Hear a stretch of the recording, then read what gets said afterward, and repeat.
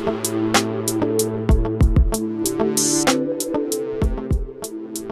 my name is Brian Landau. And I'm Eric Hurd. And you're with The Other 21, a show about how top media, entertainment, and sports brands win in the 21 hours of the day when the live event is not happening. Today, we're joined by Ryan Schram. Ryan is president and COO of IZEA, a leader in the influencer marketing industry. Ryan is responsible for the company's overall operational environment, including the company's client development, client service, marketing communications, human capital, and creator ecosystem organizations. He also leads the company's corporate business development growth strategy domestically and abroad. Ryan was appointed to IZEA's board of directors in November 2012. Ryan served as group vice president at Merkle, formerly Hello World and ePrize. Before Merkle, he held roles of increasing responsibility at CBS Westwood One and iHeartMedia. Ryan holds a bachelor's degree in management from the Eli Broad College of Business at Michigan State University. Hopefully, we won't talk about college realignment today. He also serves as founding partner of the Influence United Global Alliance, developed on behalf of IZEA and its charter members around the world. Ryan, thanks for joining us today. Really appreciate it. Guys, great to be here with you. Thanks for the invite. So let's just sort of jump in at a very high level and ask you to define influencer marketing. It is now a table stakes marketing initiative on behalf of brands and talent, but it can be a little bit murky, I think, for a lot of people, because you can get Lionel Messi or LeBron James to do a sponsored post for you. I don't know that they're influencers. They're obviously very influential, but they're iconic sports figures. Jake Paul, who is an influencer, is actually a pretty good boxer and is doing a lot for that sport. Who would have thought, right? There's people like me who don't have much following, but have a credibility amongst my friends. And if I did a sponsored post on behalf of a brand, I might be able to sell some products. So help us map this universe within the context of sports and entertainment, if you might. I mean, Brian, you're hitting at the key of why people get confused, but also inspired by the creator economy today in 2023. Because everything that you described is influencer marketing, and it's even more than that today. When I first started here, the term didn't exist for a weird period of time. It was called social media sponsorship. And then for some unknown reason in 2012-ish, it was called native advertising for a hot second. And then the influencer marketing term arose. And frankly, the word influencer itself, for all the reasons that you described in the context of athletes, can be both polarizing and inspiring as well, right? So how I look at it is the modern democratization of content creation and distribution by anyone who can be an A-list celebrity or athlete, all the way down to your next door neighbor or cousin and everywhere in between. It is truly platform agnostic. It is content agnostic in the sense that you're seeing people create like we are today in an audio format, just like you can video, just like you can written word. And frankly, not to get too far ahead of ourselves, when you jump ahead, the who is creating that content is an equally interesting conversation that we'll get into, whether it is, generative AI or where that content is being created in virtual worlds via Web3. That is, for us here at IZEA, what gets us kicking off the sheets in the morning and thinking about all the possibilities of the creator economy, but also for marketers, all the practicalities of the value that it creates in the meantime. You just said that it's channel agnostic, and maybe it could even be creator agnostic. It might not even be a real creator creating the content. But it feels like there are three component parts to a successful influencer campaign. You do have the influencer, you have the style of content that they create, and then you have their primary channel of distribution, right? There are TikTokers, there are YouTubers, there's some crossover, of course, but someone sort of owns a channel, if you will. Where should people start when building a campaign? Is there an order of operations here? What is the playbook that you might offer to a marketer who's sitting there saying, like, I need to be on TikTok. Do I really? But I really need the person to look and feel like this when they are creating that content. Do they really? What's your guidance here? I think the first step, and this may sound overly basic, but it's important to emphasize because it is unfortunately often overlooked. It is, what are you trying to get to have happen as a result of an investment in the creator economy in influencer marketing? What are those KPIs? And I would tell you that this is both the blessing and the curse of the space, Brian, in the sense that in the lens of, say, a PR executive, engagement, impressions, perhaps even brand building or audience swaying are all things that influencer marketing is very adept at doing. But that's a wildly different set of KPIs from, hey, I'm looking for app downloads. I'm a gaming company and I'm trying to drive that in the App Store or on Google Play. Or I am a sports organization and I need butts in the seats, right? And we have some soft attendance and I'm trying to build advocates to get people back into the bleachers. And oftentimes, I think that the excitement level, the shiny coinism, if you will, around certain creators or certain platforms or both has marketers jumping over the what kind of outcome do we want from this? The next part is, creators are, of course, at the heart of everything that we do at IZEA and what the industry advocates for. And that's a positive thing. But there also needs to be the recognition that a creator's audience, both demographically, psychographically, and location-wise, may not necessarily be the same as the creator themselves. And so thinking about the audience that those creators are reaching, whether they are a micro and nano influencer like you and me, for example, or an A-list celebrity, analyzing who you're actually going to be reaching and engaging once that content is created so skillfully by an influencer is the secondary part. The third and most important part of the ingredient, though, and this is where consumers are so much wiser than marketers sometimes give them credit for, is letting the authenticity and the storytelling really come through in the content creation process. Yes, brand safety is so important, but the burden that many B school graduate marketers tend to face is that they don't understand that by really allowing a creator, an influencer, to be an extension of your brand voice and not be adherent to every syllable of the brand Bible is the magic inside the creator economy. And letting that go free within an amount of reason is something that consumers pick up on inherently and is something that can actually start to adversely impact the success of a campaign. That's a huge point.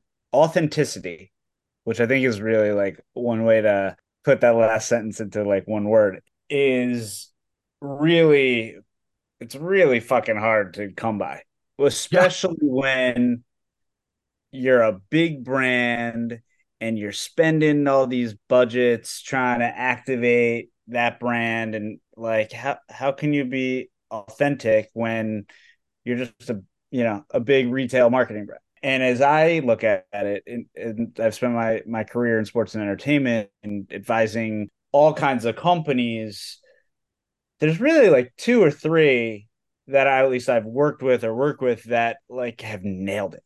Like they get what you just said. They get how important it is to be authentic and give that right amount of freedom in voice. Would you say that if a brand wants to engage in influencer marketing and they're too restrictive about allowing those influencers to speak their minds, and we all get brand safety, but let's just say they're too restrictive, should they not partake in influencer marketing? Or is there I'm sure you deal with this all the time. Knowing thyself is one of the things that CMOs happen to be the worst at. And so self-reflection, Eric, I definitely agree, is something that I'd ask everyone in every brand or PR org to understand, that it actually almost has nothing to do with the sector or industry. Like, look, we serve all kinds of restricted or governed industries, be it gaming, gambling, liquor, even the growing cannabis industry. Like, those are all regulated things, but those brands have committed to extending their voice to not be one to many, but many to many. I actually have a thesis that it's every bit as much as knowing thyself as a marketer as it is the tectonic shift that's happening right now in C-suites all over the world, particularly those that are CMO roles, where you're seeing a generational curve of that being embraced. It also happens to coincide with CMOs becoming younger in age, more female, more diverse. That affliction of saying, no, there's only one brand voice, it needs to be this way, we can't involve others in that dialogue, that's starting to fade away as that generation that advocated for that is retiring. Mm-hmm. And it's a really healthy thing in the ecosystem. And I want to be very clear to a point that you made. It isn't just saying, oh, to hell with brand safety and forget it. It's really recognizing that consumers are super sophisticated. They also have the attention span that has been measured scientifically of less than a goldfish. So the brand safety of 10 years ago, let alone 25 or 30 years ago, just means something totally different today. And P.S., it's only going to get more complicated and more fractious as we look forward. So yes, brands have to understand themselves and have clarity around that, but they also need to understand that the consumers are probably changing exponentially faster than they are, and they may not realize it just yet. Well said. How do you see the opportunity for sports and entertainment companies? I'd argue on the sports side of it, you have most teams and leagues short of MLS. The majors, they are used to forcing bidding wars between brands. Like they're used to having fan bases they know how to reach. Like they're just playing with fun money at this point. That's landscape. Only recently have they been forced to even consider the idea of alternative forms of marketing and revenue streams, like performance marketing, like influencer marketing. How do you speak to a team or an entertainment company to help them understand how to activate in the influencer community? Yeah, I hope for those that are on the team side or the lead side listening to this conversation that they're sitting up a little bit straighter, because when we talk about democratization and content creation as it relates to the creator economy, I look at sports today and into the future as being democratized all over the place, Eric. And as a result of that, the tactics, the strategies by which teams and leagues are going to have to work within, the rules are changing, probably arguably have changed, and are going to change even more. And the embracing of different types of fans as influencers, fans as advocates, and the brand involvement in that dialogue, to me, is a wholly different source of non-traditional revenue, but it requires the forethought on behalf of teams and leagues to really embrace those things. And it probably is going to arguably involve changing their org chart a bit also, and their personnel roster inside the head offices to accommodate that. And it's not to say, don't get me wrong, it's not that I don't think that there's great, innovative digital thinkers in nooks and crannies of these orgs. There's a lot of cool stuff going on, but the wholesale change will have to move from a very, we own and control the pressure, the narrative, that we're going to put people into bidding wars. That is part of the democratization that I'm referring to, that's going to drive the change. And teams and leagues, in my view, have a really deliberate choice they have to make. Are they going to react to it after it starts hurting them, or are they going to be ahead of it and lead it? And before we pressed record, we were talking about how novel it was that MLS and Apple TV Plus struck the deal that they did, and there's all sorts of interesting things about that. I fast forward not too far into the future, and I say to myself, it's a very real world, whether it's Alphabet and YouTube, whether it's Apple, whether it's the closed loop content distributors and networks like an NBCU and Comcast. To me, the confluence of the creator economy, of sports, and of distribution have to run simpatico, and probably will run simpatico very quickly. That relationship that you're describing, focusing again on the influencer part of this, is it that the influencers are being activated during a game? Is it that they're being activated pre, post, off season? What does that tactic look like? If you're chief influencer officer at a league, right? What does that look like for you? How are you designing that?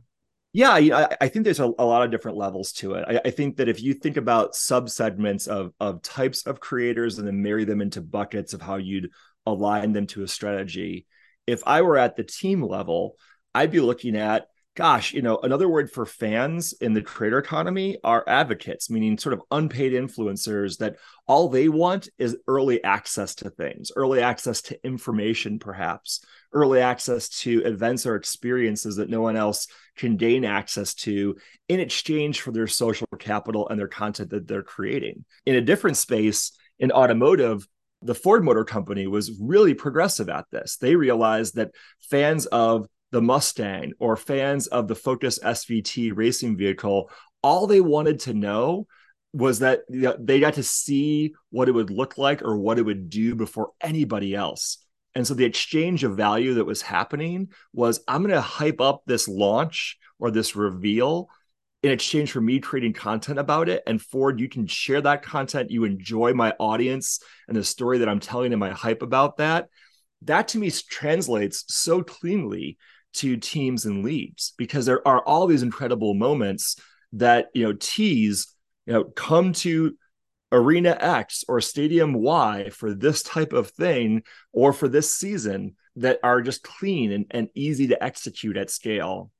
The next level up is the combination of broadcast or streaming and the way that content creators play a role in ad sales and frankly, even the creative that runs parallel to the other ways that people are multi-screening. One of the big moments in the pandemic was one of our retail clients took a literal Instagram story that a creator had created and made it the pre-roll on Hulu and other platforms because they couldn't get into a soundstage to shoot traditional stuff. And you start to think to yourself, whether it's linear or non-linear, whether it's live or after the fact, to me, paid influencers working with team or league sponsors to create and promote content and have that content be repurposed on a multi-channel basis is a tremendously powerful idea. However, it requires a level of planning and collaboration that, in my view, is largely absent from the dialogue today. And if it does exist, it's sort of we should think about that after the deal is cemented and you're working backwards on rights and involvement. And sometimes the train's already left the station. I think third and last, I would look at the concept of ambassadorships, especially at the league level. And ambassadorships are a different type of creator relationship for any marketer and any influencer, in that it's not necessarily just people who are your Tom Brady's or your Messi's or A-listers. It's people who have this sustaining relationship with a team or with a league that are actually transcending the barrier of just being on social. They may make appearances on broadcast. They may come to physical things. They're creating content alongside that. You see it a lot right now, although we're currently obviously in the strike, but in Hollywood traditionally, that is a way that studios have used influencers to not just be transactional and show up at red carpets like they used to do a few years ago. They're actually advocating for different types of pillar films across the calendar year. They're coming to pre-pro meetings. They're going to awards things. They're familiar sometimes with the writers and the producers and the directors and the cast. And those equivalencies, in the way that I see it, can directly correlate to the sports world as well. I get the league level. Yeah. The team level feels harder to me because influencers aren't local. You can always solve for that with paid media, and you can do targeted paid media to sort of boost that. But just because I'm a New York Giants fan doesn't mean that my followers are in the New York area. And so if I do an engagement, whether in person or on social for the Giants, that doesn't necessarily mean that I have credibility with my fans. I get the point of like repurpose this and use it on your own channels, right? Sure. Like that's very smart. Is this nuance correct? Or is it, no, actually, here's this other way for local and regional sports and entertainment entities to activate? I mean, certainly paid media and the precision of amplified paid media as it relates to the creator economy is important, Brian. But I also think that the gift of, dare I say, buzzword bingo here, machine learning and big data, is that you now can understand dynamics about any creator's audience characteristics in real time. So the right strategy may actually be, you can get audiences who are really passionate Giants fans, but you may also have to examine that, again, the creators' identity and their fandom may not correlate to their audience. You may have to work backwards and say, what is the persona of the audience? And I'm trying to reach Giants fans. It may change the way that you as the sports marketer select influencers, select advocates, select ambassadors as a result. And I think that's the hardest part for people to understand with how fast this is moving, is that those two things are different. And there are trade-offs that you can make depending on how you want to activate that influencer or that creator. And if there is a physicality to it in terms of going in person, where being in market for that Giants game at MetLife Field Stadium is important or not. I want to take a step back. You said something earlier, and you mentioned like a reworking of the org chart, a functional marketing department. How do you see it? When you look at a large conglomerate brand organization like a Procter and Gamble, or you look at a marketing organization like the NFL, they actually do share similar structural characteristics. And it goes a little bit like this. The brand organization, the PR, the corporate comms organization, and sometimes even the social organizations all report up into different people. They're all pillared in the organization. They may come together at the top to a chief communications officer or a CMO, sometimes directly to a CEO, especially at the team level. But in my experience, as much as people like to have the kumbaya and expect that all of these folks are collaborating, most of the time they can't agree on pizza toppings, let alone an integrated marketing strategy. And so what I actually think needs to happen in a lot of orgs is a great flattening. And you're seeing this. I think that during the pandemic in particular, we saw the strength of what direct-to-consumer brand organizations could do when they went back to, frankly, something that's very Don Draper-esque. It's very old school, and they behaved on an integrated marketing basis. When you think about what happens in Mad Men, it's the same thing that would happen in old school agencies, in that they were de facto centralized sources of how to create and how to distribute brand voice. So I actually think that when you look at these orgs, bringing these folks together and at the very least cross-training them, but structurally cross-pollinating those various types of backgrounds and disciplines is going to be necessary, Eric. And the reason is the byproduct of the creator economy touches all of those things. So if you just take one post with one creator on one platform, which, by the way, never happens, but let's just say we did for the sake of simplicity, you now have to be able to demonstrate the capability of showing how that's impacted brand engagement. That has touches to your organic social media management efforts, I'm certain, at the very least. You own rights to that content to distribute it and repurpose it. That should inform, like Brian was saying earlier, your paid strategy. It may even inform the creative of your native buys, or the ways that you repurpose creative for pre-roll, the assets at video. It inherently has SEO value, right? If you do this enough, especially for things that are media rich, those touches are going to impact the way you rank organically on Google and Bing. And so put together, you have this integrated value delivery vehicle that may, in fact, the entrance point may only be in the brand org or in the PR org. And at that point, it's sort of kept as the best kept secret inside that organization. And we see this over and over again with longtime clients, and we're grateful for their business. But when you sit and have a drink with them or a coffee with them, the first thing you hear is, gosh, if we only could help ourselves make this work harder for ourselves, the annuity value would be so much greater. So, are you familiar with the lean philosophy? Very much so. I've only learned about it recently, and I know GE is big on it, or has become big on it. But yeah, it's all about eliminating waste and removing product related misconceptions. It's about breaking down walls that whether a team owner or a lead CEO realize exist, they exist. And they've existed for a long time. It's okay insofar as you can acknowledge it. Like, I understand that, the corporate comms or the publicity teams, they don't see themselves necessarily on the same page as the folks building the brand or doing the social. But I have to tell you, an entire generation of up and coming marketers, up and coming marketing leaders, they weren't trained that way. They don't believe that. And by the way, consumers actually prefer the way that they bring campaigns to bear. And there's tons of evidential proof in the last 5 to 7 years in particular that sea change is not only needed, it's inevitable.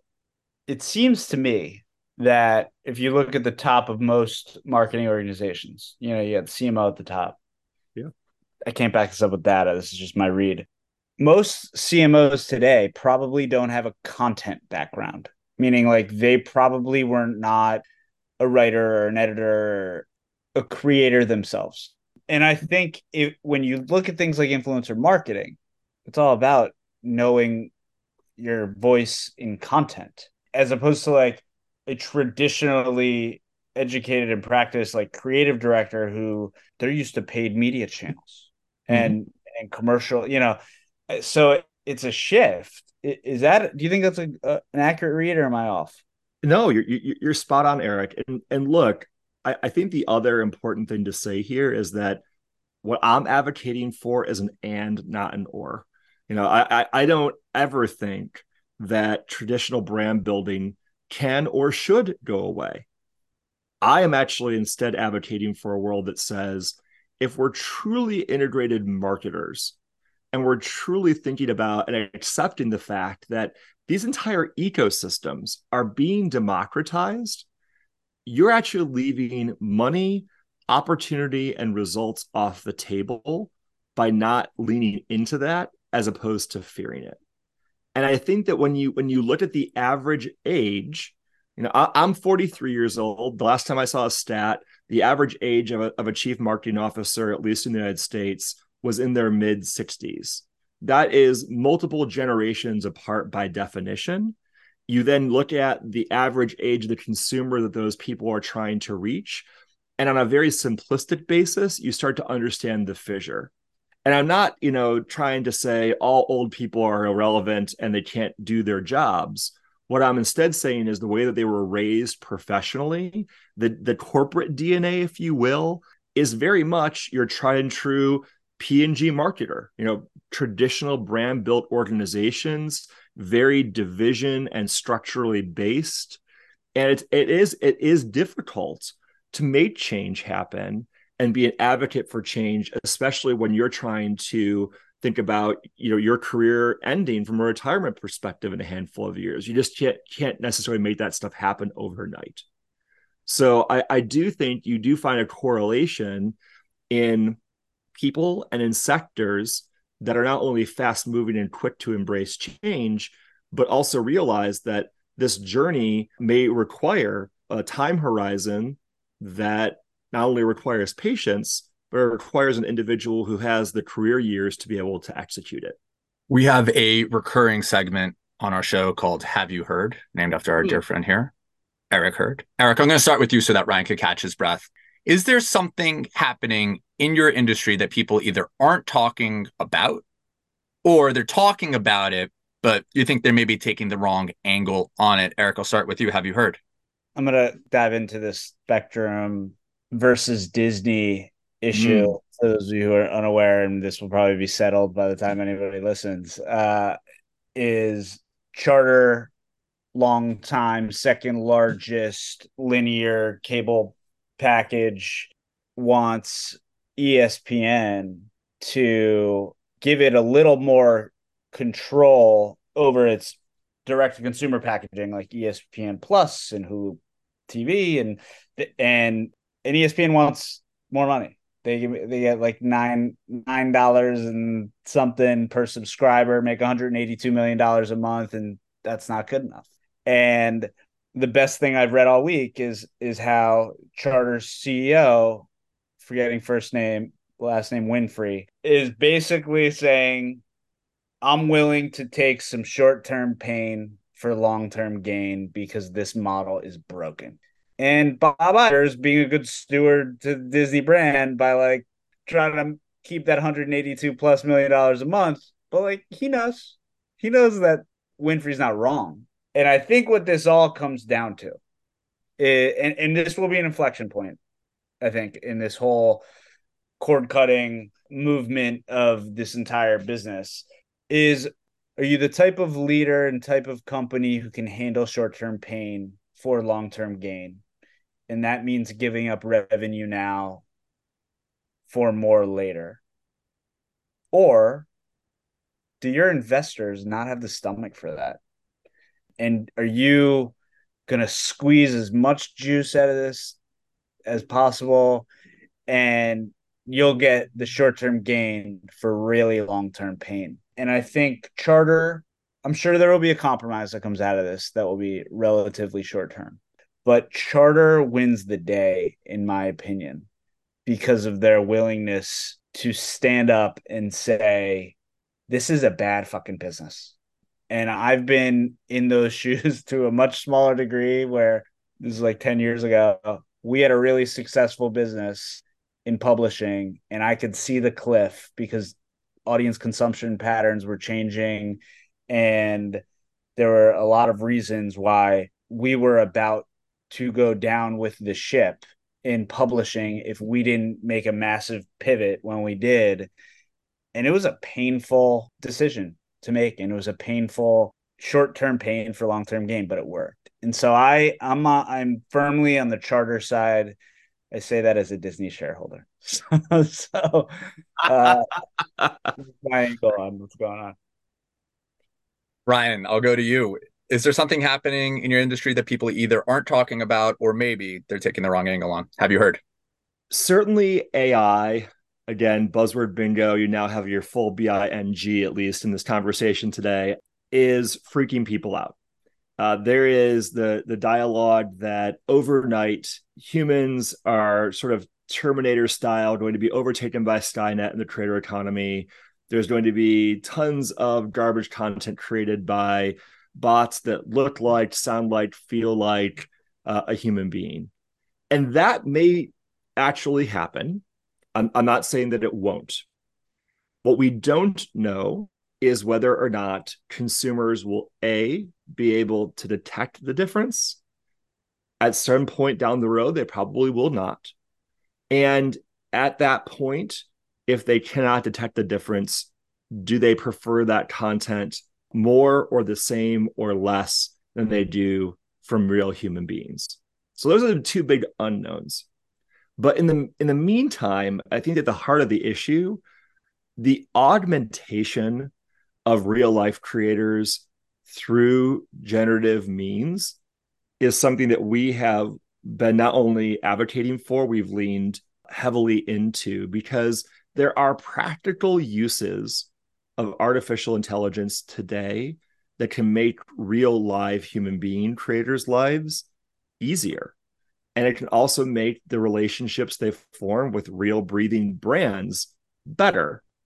And so we recently released a set of tools called Form AI that help address that. You know, if you're trying to figure out what a hashtag cloud should be on an Instagram post, or how to make sure that certain brand imagery is replicated well, or in a future state, not too far down the road, if a brand doesn't want to pay to have you go to location X to do a physical photo or video shoot, there are lots of generative technologies that not too far into the future will be able to insert you into those scenes and not have it look like a Photoshop job done wrong. And the rights that will come of that, the price points that will come of that, and the variety of those things, I think just creates more opportunities for creators and brands alike. Isn't as scary as Skynet, even though T2 is one of my favorite films. Thank you, James Cameron, for that gift. We're joined today by Ryan Schram. Ryan is the president and chief operating officer and board member at IZEA, a leader in the influencer marketing space. Ryan, thanks for joining us today and for all your wisdom. Guys, thanks for having me. It was great to be here.